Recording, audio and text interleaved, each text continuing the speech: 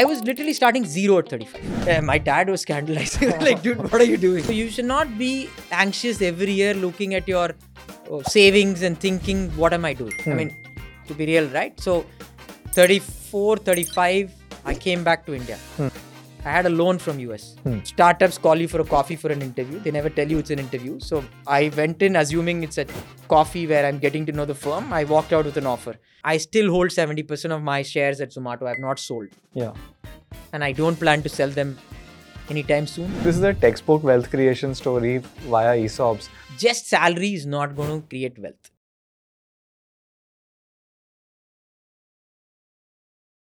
Hi, I'm Sandeep Jethwani, the co-founder of Deserve and the host of the Create Wealth podcast.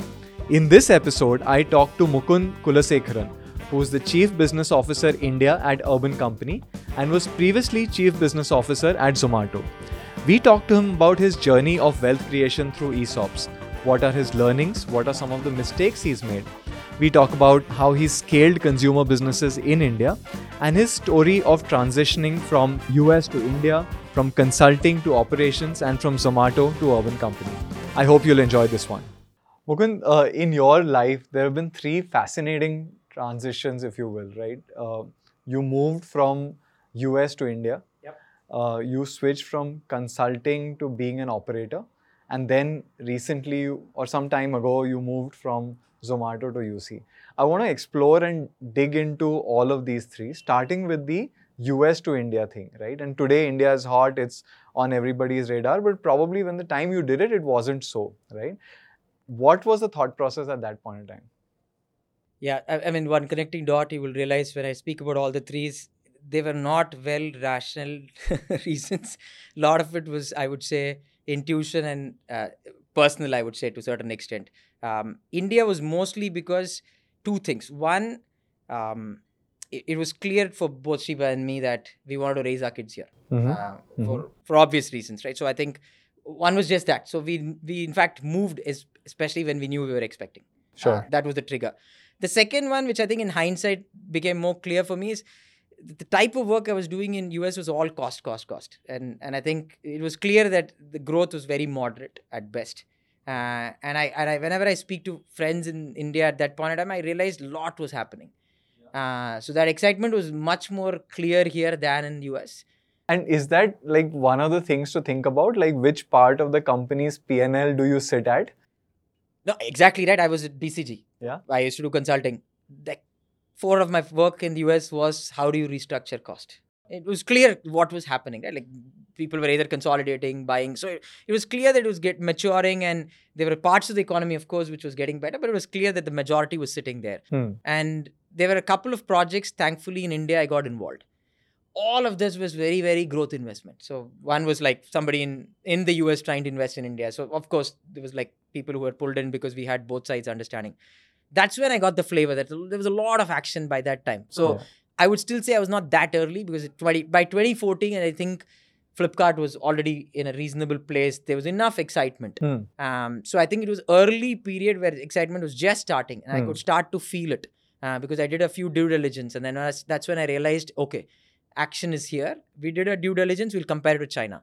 Okay. And then I realized, oh my God, if this plays out even halfway, this is going to be berserk. Clearly, it was a good bet, but so therefore this was intense, it was challenging, it was fun, like you said, and yet then you decide to move to the operating side and quit what would be considered a great job to have in India.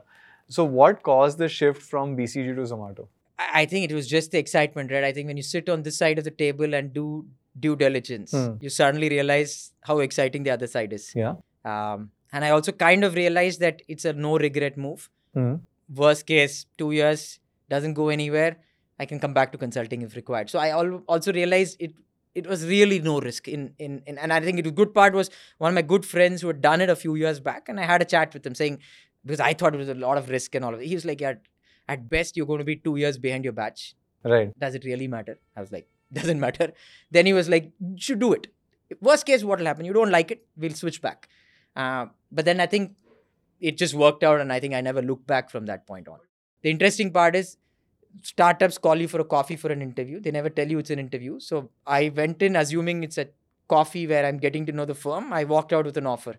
So it was not a well thought through decision where I spent weeks thinking about it. But didn't you evaluate other options aside from Zomato? That was like the n is equal to 1 and you chose out of that? Unfortunately, yes. I think as you will get to know me as we go through the conversation, you will realize. See, in hindsight, I had already done a little bit of due diligence. Okay. So while on BCG, I looked at enough firms because there were a couple of projects where we had to invest money. So I knew that I don't want to go too early because was not, I had twins and I knew I'd need some salary. So I can't do like a Series A.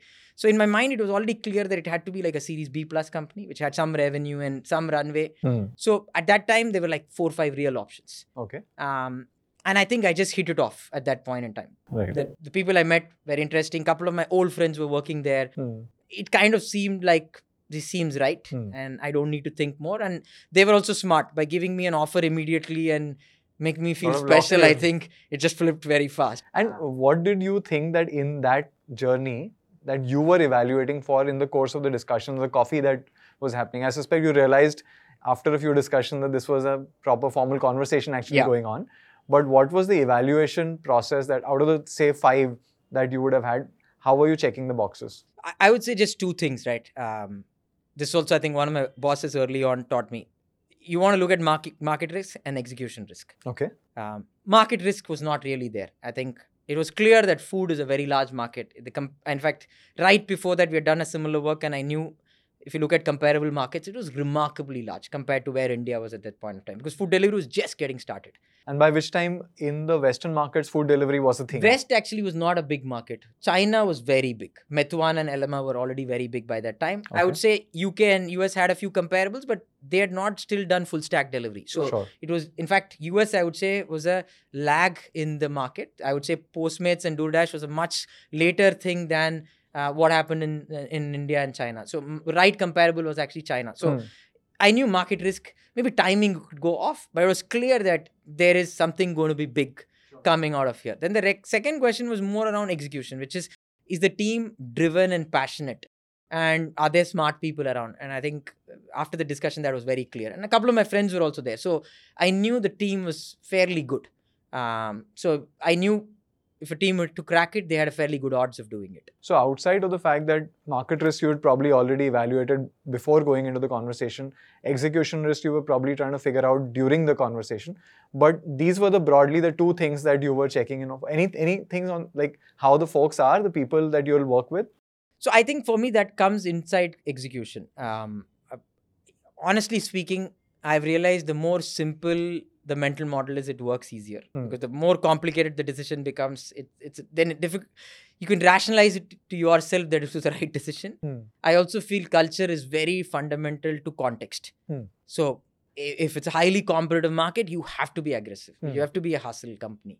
If it's like a very complex business like what we are at UC, you have to be more methodical and thoughtful. I do think so. Culture is a lot of context which drives into it. And I knew food is going to be highly competitive. It was very clear by then, like there were like 6 guys fighting it out. Their culture was very aggressive and very on the face. Interesting. So I knew that this is what it would take. And to some extent, I'm also high adrenaline. So I knew I would fit in because I actually like it being competitive. I've always been a sportsman all my life.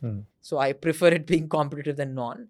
And then there was a point where Zomato had scaled and you decided to switch to UC, which by this time was also a reasonably scaled company.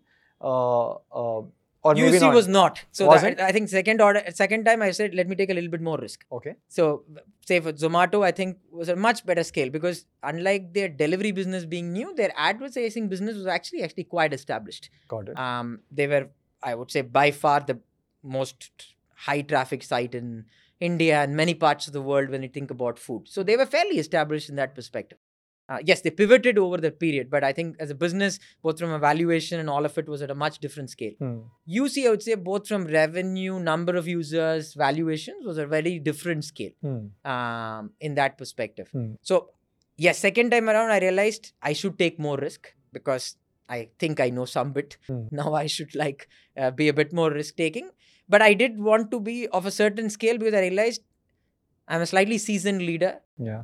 I will only be able to add value if it's at a certain scale. 0 to 1, I may not be able to add a lot of value. Then I may be better off just starting myself. Sure. So the difference between starting and joining might be the same. So I was like, let me keep it at, in fact, I had a number in my mind. I said 100 to 200 million is where I wanted to be. And then I was like, okay. What is 100 to 200 million? What? That valuation. Valuation of the company? Or yes, I said as a proxy. That usually means Series B, something of that nature. Zomato, I would say, was much closer to $1 billion by the time I joined. Got it. So here I was like, okay, let me come below a couple of steps. Let's start somewhere there. That means PMF is kind of established. They have something going. I understand how to make scale happen. So maybe it's a good match of like what is needed and what I can bring on the table. Now that you came into UC, again, it would have been a little bit of a difference between what you were experiencing at Zomato, which by this time was a scaled company, and UC, which was still relatively early in its growth phase, right? What were the fundamental adjustments that you had to make in that journey? So I think two things, right? One is just mindset. I would say one of the reasons I didn't scale as a great leader, and see, when businesses grow fast, it puts immense pressure on you to grow with the business. I think sometimes we underestimate that need. I would say one of the things I didn't get right at Zomato was just how well am I adapting to the business? And somewhere you are kind of becoming the bottleneck. And then the pressure starts to build on. Explain that, Mukund.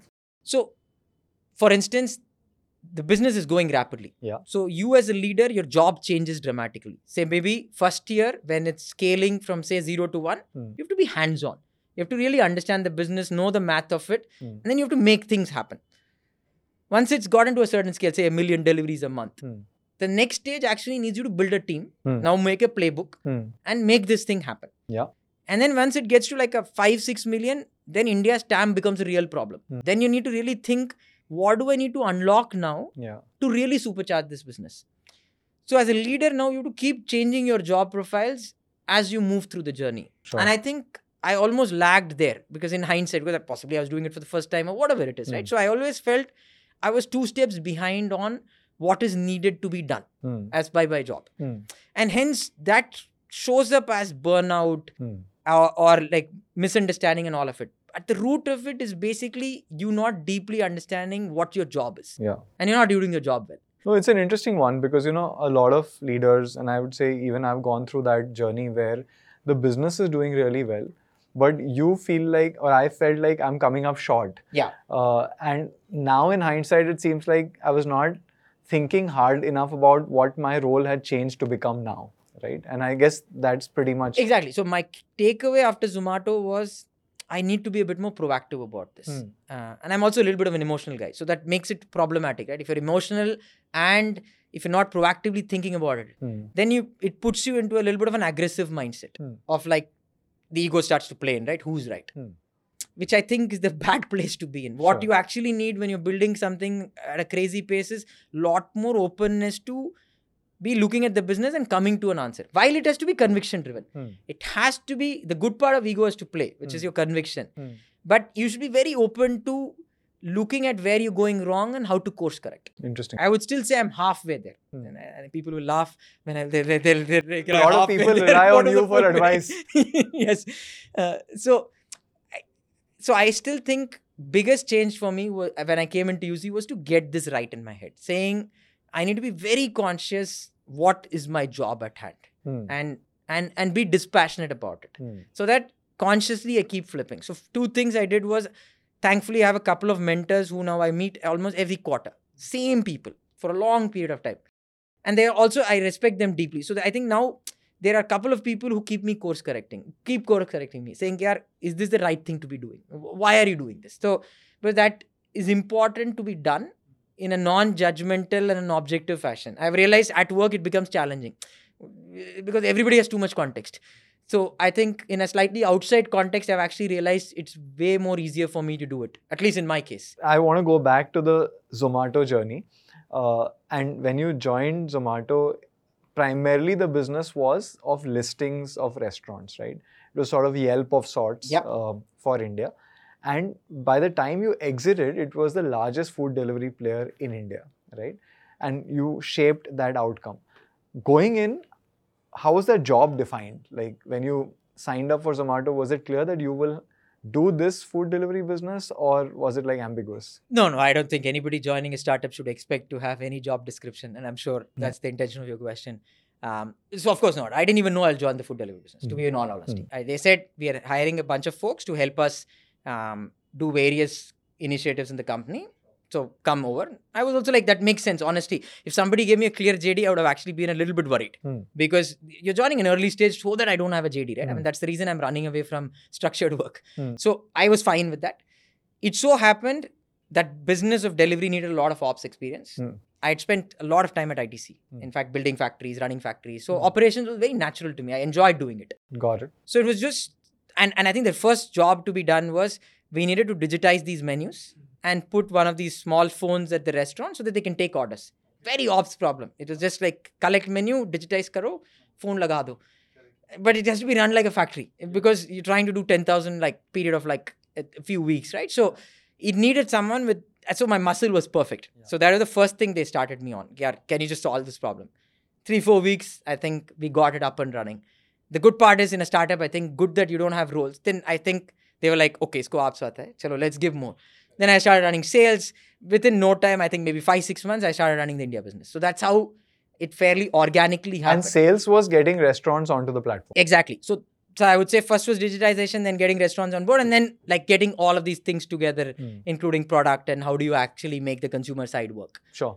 So I think within like 6-7 months, I started to run the full business. But of course, that time the business was also small, in all honesty. But at least it was fun. I don't think I realized the organic transition happening. It was almost like ye bhi karna hai, and soon one fine day you realized, okay, this is your my journey. neck is on the line now.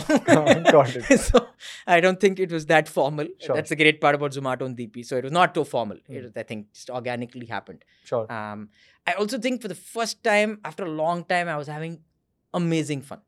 It was like, I don't think I slept a lot. I don't think I had weekends. Thanks to Sheba, I think she let me do whatever I wanted to do. I was having amazing fun. So I don't think I even realized what was happening. It was just day in and day out, such a hustle, that 0 to 1 part, that I truly enjoyed it. The adrenaline and the fit, I think, was natural. So the first year just breezed through. And then how did food delivery happen? And which point did you start? So I'm saying that the digitization was actually for the food delivery. So from week 1, I was on food delivery. Just that I started with very small part of food delivery. And then organically, I started to run the full food delivery business. It was just very organic. It was not thought through or... But, Mukund, coming from ITC, which is operations of a different kind, here you're sort of scaling very rapidly, right? And there are like debates, especially in the context of market cycles, ki blitzscaling should be done, not done. Is India right for a blitzscaling sort of a framework or not? Do you have a mental model around that which businesses, how much do you spend on investing into growth versus like doing it steadily over a period of time? See, I feel this is a tough one. And I also feel there's a lot of hindsight and survivor bias in that answer. So we have to be very careful. Because if this was easy, then PMF would be easier. Yeah. So I think that's the caveat, biggest caveat I would say. Normally, I've seen if there is a little bit of land grab going, you have to blitzscale. You have no choice. So if it's a competitive environment where Exactly. a bunch of players and the fact that this is a winner can take significant share. More than winners take all, meaning if there is a density aspect to the business or a scale aspect which aids both consumer side and supply side, because better scale gives you maybe lower cost and better scale gives you better assortment. Yeah. In Zomato's case, both is true. Yeah. Better scale gives you better assortment by bringing more restaurants, and better scale gives you higher density and lower cost. There is a land grab going when there are 4-5 people fighting. Yeah. I don't think in those contexts you actually have a choice. So that's why I would say in many cases, this is a theoretical question. Because the minute something seems interesting, 20 people will jump. Once so many people jump, you really don't have a choice to now think कि मैं blitzscale करूँ या ना करूँ. If the assumption is that there is a high advantage by having scale, which I think most consumer businesses at least have, you may have to go down that path whether you like it or not. So unfortunately, then you have to live with the burn to a certain extent, hoping that once you get to scale, you'll recoup all of this. I think it's interesting because, when you're talking about it, it seems like there is a clear contrast between that and let's say what we do in fintech or wealth tech or lending tech, right? if you blitz scale and you grow your lending book very fast, you have Then serious you're toast. issues. Exactly. Yeah? Then Because their scale doesn't give you advantage. correct. Because the cost of borrowing still is going to remain the same. Your NPA determines your P&L quite a bit. So I would say that's why, and I only understand marketplace businesses. So I don't want to also assume I know everything. At least in consumer marketplace businesses. By definition, marketplaces need scale for both sides of the marketplace to find value. And scale hence has to be a very important factor. And if you can reach the scale faster, you will anyway make way more money after that to compensate for all the loss. Correct. So even if you do the math, which I don't think any of us did, to be in all honesty, but in hindsight, if you have to do the math also, I would still say blitzscaling might beat any day slow scale because the money you will throw from scale would be so much more than taking more time to get there. Yeah. And I think in this context, Mukund, I don't think a lot of us in India understand this blitzscaling concept, because how does it get translated into a P&L of a company is that 100 rupees was spent to get 1 rupee of revenue, right? And all of that criticism comes out, whereas actually what the founder and the team are trying to do potentially is sort of scale their way into future revenues, right? Yeah. No, that's where I think CAC to LTV is, I think, the cliched way of CAC and LTV, I think, makes the maximum sense, right? Because there is a cost of acquisition for both customer side and the partner side. So if you put that as one cost, and there is a lifetime value, and lifetime value is 3 years. Let's not take beyond 3 in India. You don't know what's going to happen. Yeah. If that math is very solid, then you should do it as much as you can. And in food, it was very, very clear that match was super solid because it was a habit building category. The minute people started liking to order, their frequencies naturally increased over a period of time. And you had evidence of this by the time you were scaling? Yeah, we were already having evidence, and it was very clear that the LTVs were remarkably better compared to the CAC. Got it. And we also knew the CAC will only come down because as your network gets larger, the cost of acquisition becomes only easier. Imagine every new restaurant will be easier than the old restaurant because you're able to give you're actually giving them dhanda. Right. This is not selling advertisement. So you're actually giving them dhanda. So if the new guy will be easier than the old guy. And even on the consumer side, once your word of mouth starts to kick in and people start to see that, okay, this is actually making my life better, it only makes it better. So the CAC for a period actually starts to drop before it climbs up again. Yeah. And I don't think even without the math, I would still say it is reasonably strong. No, it makes sense. And I think this is a great framework for somebody thinking about how some consumer businesses are spending ahead of schedule. Yeah.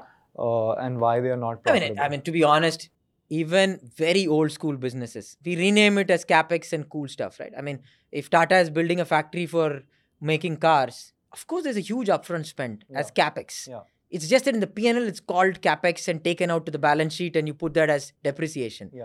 Here, we don't do CapEx depreciation because our CapEx is all like marketing dollars and subsidies. So it's... And even like giving free stuff to people, right? I remember back in the day when Nestle used to give Maggie packets in school, right? We used to have these school events when Nestle guys would come and serve us Maggie at lunch, right? I mean, that's how we build a new behavior, right? Yeah. See, the truth is only 1 in 5 will work. So the world will always see, I told you so. Yeah. But the game we are playing is the odds, right? I mean, if 1 in 5 still works, you've created so much value for the ecosystem. So world will always keep saying, I told you so. And I'm sure for the next 20 years, we'll keep having these nice articles which say you spent 1 rupee to make like 60 cents. I think that's good content. But I think the truth is you're playing a probabilistic game. Everybody knows that. And if the odds work in your favor, I think it is great. Absolutely. Mukund, I'm going to switch to something much more personal now. Sure. Which is your personal wealth creation journey, right? Now, when you switched from BCG to Zomato, probably what was not super clear, or maybe it was, that ESOPs or share of equity in the company is a large part of compensation, right? How did you think about that? Was there a negotiation around that? Was that sort of renegotiated at every period intervals? Talk us a little bit about that. So firstly, I think understanding ESOPs took me some time, in all honesty, right? But I fundamentally realized just salary is not going to create wealth. I think it's very clear in my head, because if you do the math as a consultant, you work a very long time to create good wealth, because you're at the end of the day, you're charging client a charge for your hour. Sure. Beyond a point, it's capped. So in a way, you're renting your time and time is limited. Exactly, right? Because then I have to keep stretching my time, which I think beyond a point doesn't make sense. So it was clear that you have to own some part of a business to really create wealth. And of course, that then has a higher risk. Of course, right? This risk reward is very clear in everybody. So to start with, first I knew I can take the risk because my OPEX is low. So like karna hai to fir let's go for the home run. Any which way, doesn't matter. So let's do the home run and see what happens. I think was the thought. So hence I knew ownership is important. I of course didn't know how ESOPs, investing and all of this work. I think I learned over a period of time and realized, oh my God, this is a little bit complicated and I actually need to learn. And how important that is. Yes. I didn't know vesting kya hota hai, holding period kya hota hai, and like strike price. There's so much nuance to it. I think I only learned that maybe 2-3 years in, to be candid, not upfront. And I think most founders are also employee first because they realize if you don't do this right any which way, people will not stick with you. So to that extent, I don't think understanding it makes a ton of difference, but I think you'll go with your eyes wide open. Sure. So I think that's good to know. So to answer your question, yes, I did negotiate. I in fact negotiated such that my cash was lower and my equity was higher. So I think they were also happy because you can't keep both and say, because I've had a few people even negotiate with me saying, I want you to match my cash and give me equity. I'm like that doesn't make economic sense for any one of us. Like you have to take some trade-off. Sure. So I was, I think, fairly willing to do that. I dropped my cash, not just my bonus. I removed my bonus out of consulting and I dropped my base pay further. And I converted all of that into equity in some form or the other. So that I get a much higher X. So starting, that was the simple math.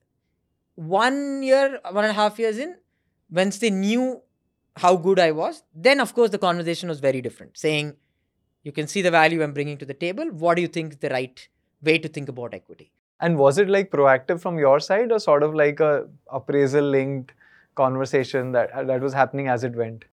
I would say it was mixed, at least at that point in time, because I think the good part is we all work closely, so people can see what value you're bringing to the table. So folks were also kind of already nudging me towards that. And then I was also like, should we talk about it? I don't think I was so mature, so I do think now I've gotten a little bit mature on how to have that conversation. I think it was a little bit more, I think I find it very uncomfortable to talk about compensation, to be honest. So it was like this awkward conversation saying, should we look at equity again? But then I think as soon as I started the conversation, it moved so fast. So I realized that there was trust on both sides.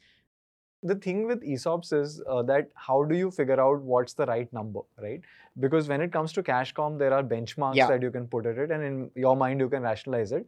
But when it comes to ESOPs, there are no real benchmarks, right? Your company is worth something else, some other company is worth something else, so you can't compare that. Even within your company, you can't compare with each other. One is private, two roles are different, right? So how was that thought process going on? Like this is the right amount I should ask for? I think thankfully I didn't ask for an amount. I first said, should we reconsider this? And then in fact, the conversation was, okay, how should we do it? Because I assumed it's not only my problem, right? Like there were a bunch of us who were all building together. So I think, hence it became like a little bit of a math exercise saying, okay, how do we determine this number? And then we realized, okay, let's say we all want to create at least this kind of wealth for all the core folks. And if that's the kind of wealth we need, what's the kind of equity we need to make that real, with an assumption that a lot of it will come from compounding. Because one has to also realize that it cannot come from grant size of beginning. I think this took me a while to understand. No, explain this. This is very interesting. So let's take Zomato's case as well, right? From the time my ESOP was given to today, we are at a 12-14x appreciation. Okay. So you have to believe there will be appreciation. You can't believe there will be a 4x appreciation and negotiate equity. But then you're pretty much asking for a huge chunk. And also you're assuming I want to make overnight a lot of money. If a company grows, I think at 25% for 10 years, it's 10x. And if it grows 25% for 15 years, I think it's 30x. Mota moti. Like that's the number I hold in my head. So just to keep, because compounding is difficult to remember. So I remember some 2-3 numbers so that I don't. So 25% is your money is doubling every 3 years. Exactly. So in a 10 rule year of 72. 2 to the power 3 and therefore. Exactly. I do the rule of 72, right? So it's just easy to kind of keep the broad math right. So I knew I should at least take a 10-year view of this. And I knew whatever I will get, I can get maybe a 10x appreciation. Because I could see a CAGR of 25-30 at Zomato. It's not going to be slower than that. So I was like, okay, I should take a 10x of this, and would I be comfortable at a 10x of this? That number seemed good.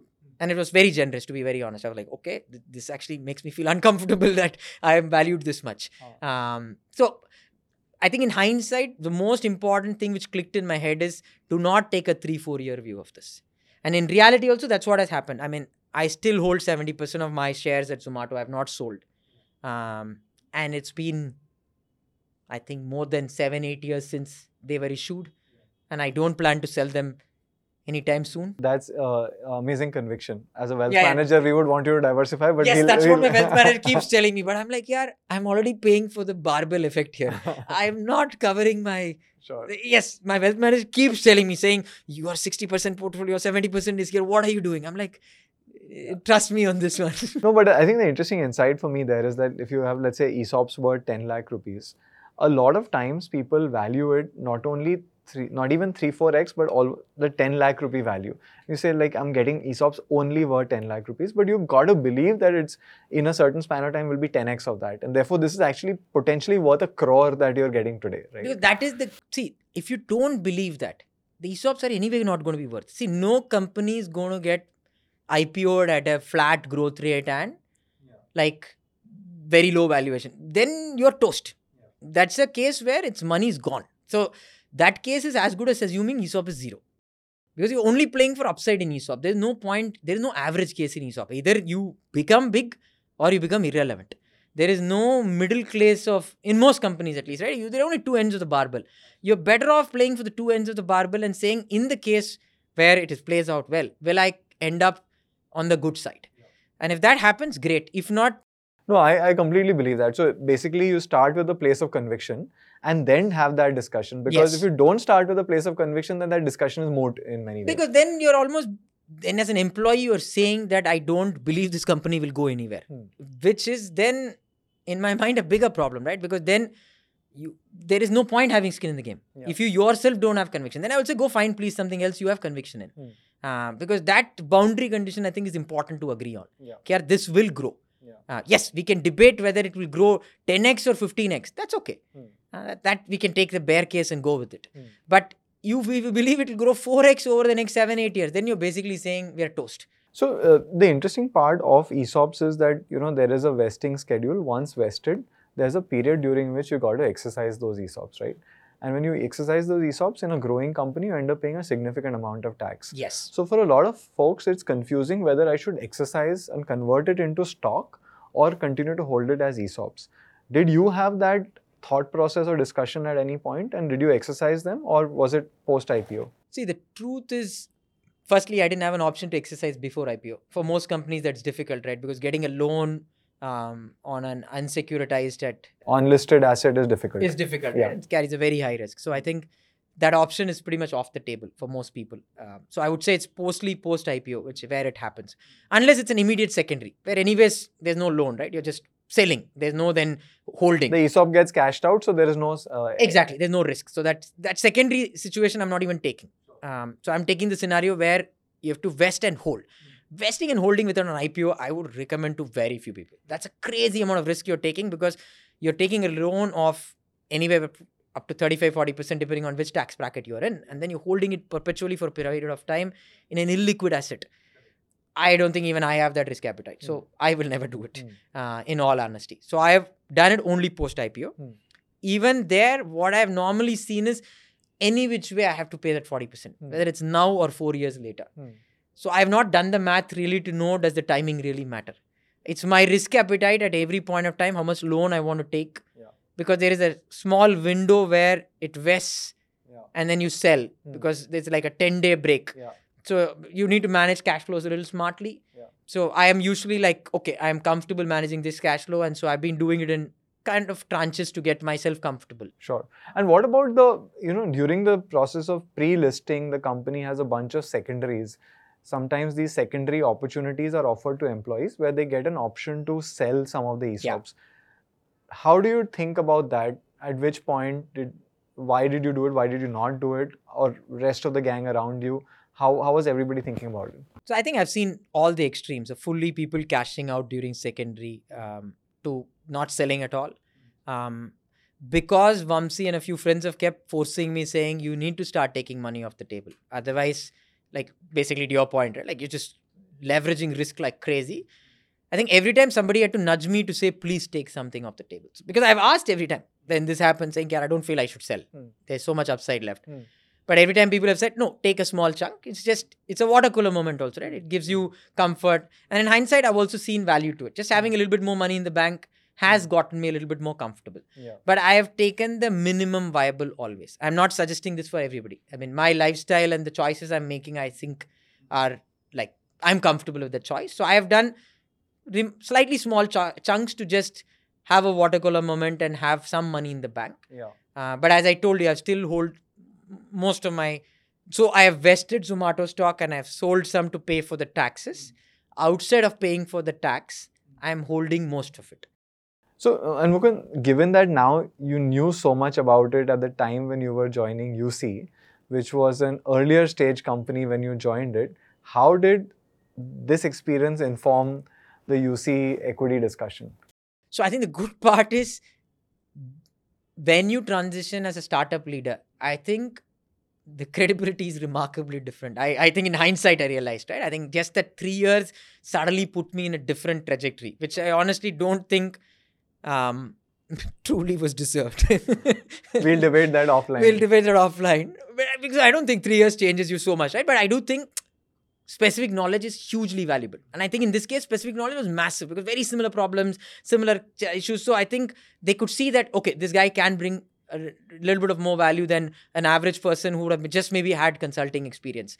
So I think I had a fairly high premium coming in because of that. So, and I think UC founders have been fairly fair with most people. So I don't think, in this case, I didn't even negotiate. That's the best part.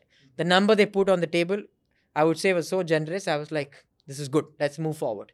But I think that comes from, I think people underappreciate the value of credibility and reputation. Yeah. If you've really done good work, it shows. Yeah. I don't think you need to do more than that. I tell this to all my team. Stop worrying about networking and writing posts. Yes, if you enjoyed it, do it. But don't do it for the sake of doing it. Because what matters is the reference call. Yeah. Who gives the reference? Yeah. First of all, here there was Vamsi. I'm sure he helped both sides, right? Like how he helped me understand the value of the company. I'm sure he helped the other side understand, I have seen him in close quarters. This guy is going to be valuable. Yeah. So and that is not because Vamsi and me are friends. He's seen me in work context. I have seen him in work context. We both have respect for each other based on our capabilities. Got it. So I do think, especially this world is very small. Like all the startup space are generally also, right? It's the same 50 people moving around. The word goes around.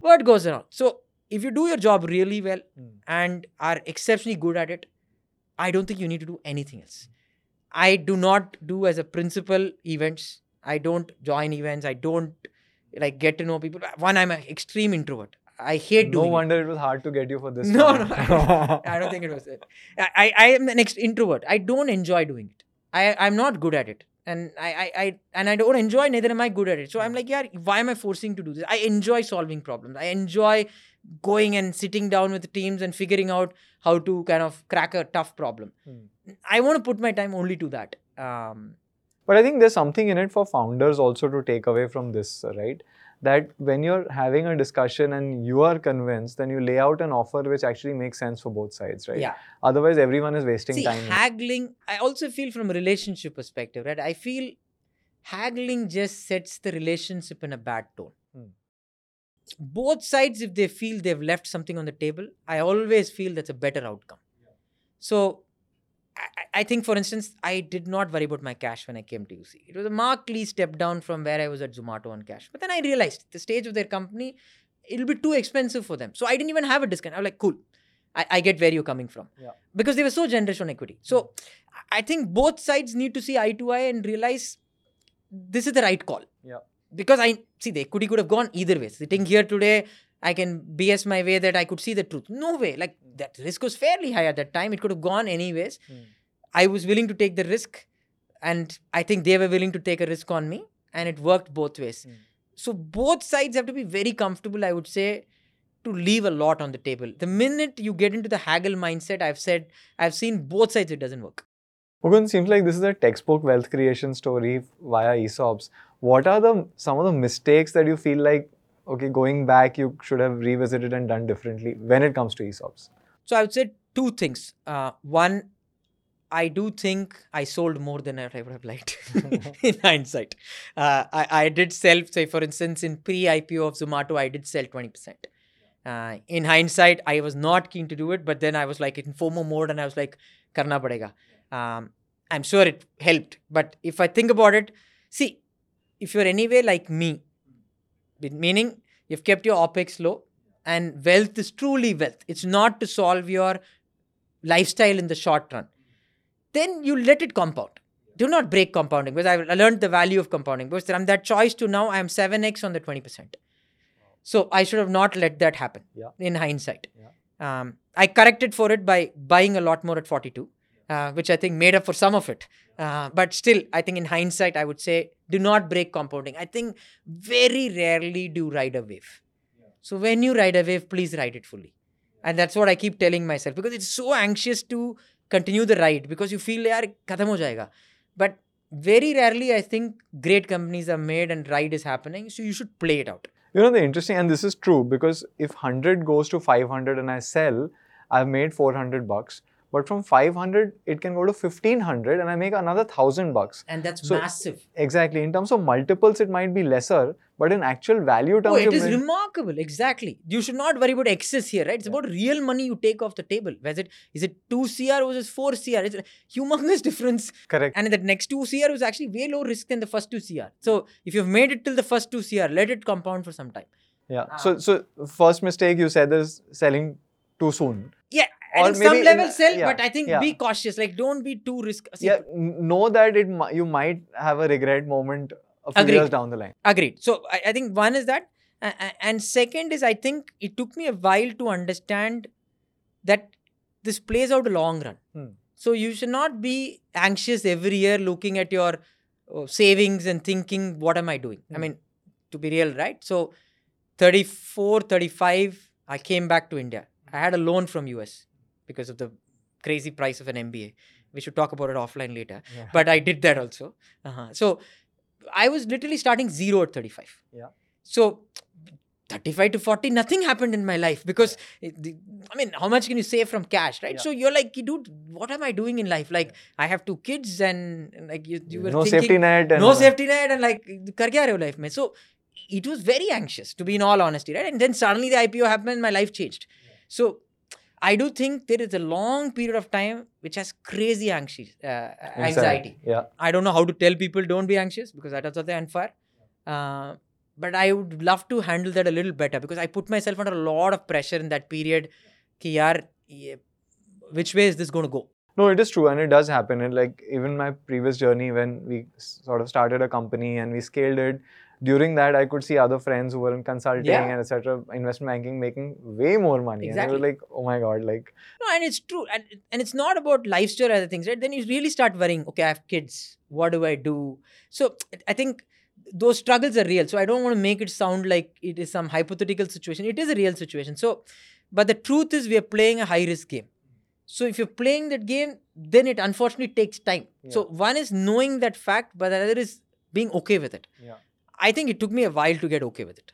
And to that extent, I think some selling helped.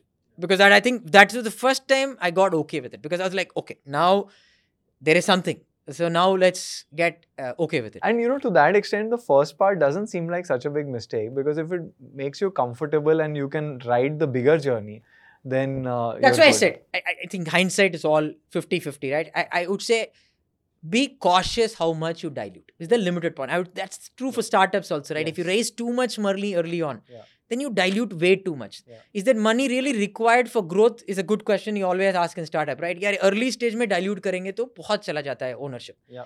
Very true for ESOP. If you dilute too early, then you will not get the upside. It's the same math. So can you be smart about dilution? I think that might be the only way to think about it. So if you really have conviction about the company, take some off.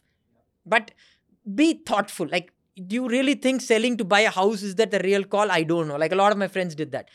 I'm not sure that's the right call from a wealth management perspective. Again, buying a house is a very personal decision. If that makes you comfortable, please do it. Especially in the Indian context, when families are expected, True. you do own a house, and if that gives everyone in the family some comfort, so be it. But don't kid yourself it's wealth. Because if your yield on that rent is 2%, 3%, don't kid yourself it's wealth you're solving for. I think as long as the objective is clear, I think then we are in a good place. Mukund, this has been amazing. I loved how candid you were about the transitions you made, about scaling at Zomato, and about ESOPs. Thank you so much for doing this. No, it was a pleasure. Thank you so much for having me. Thank you.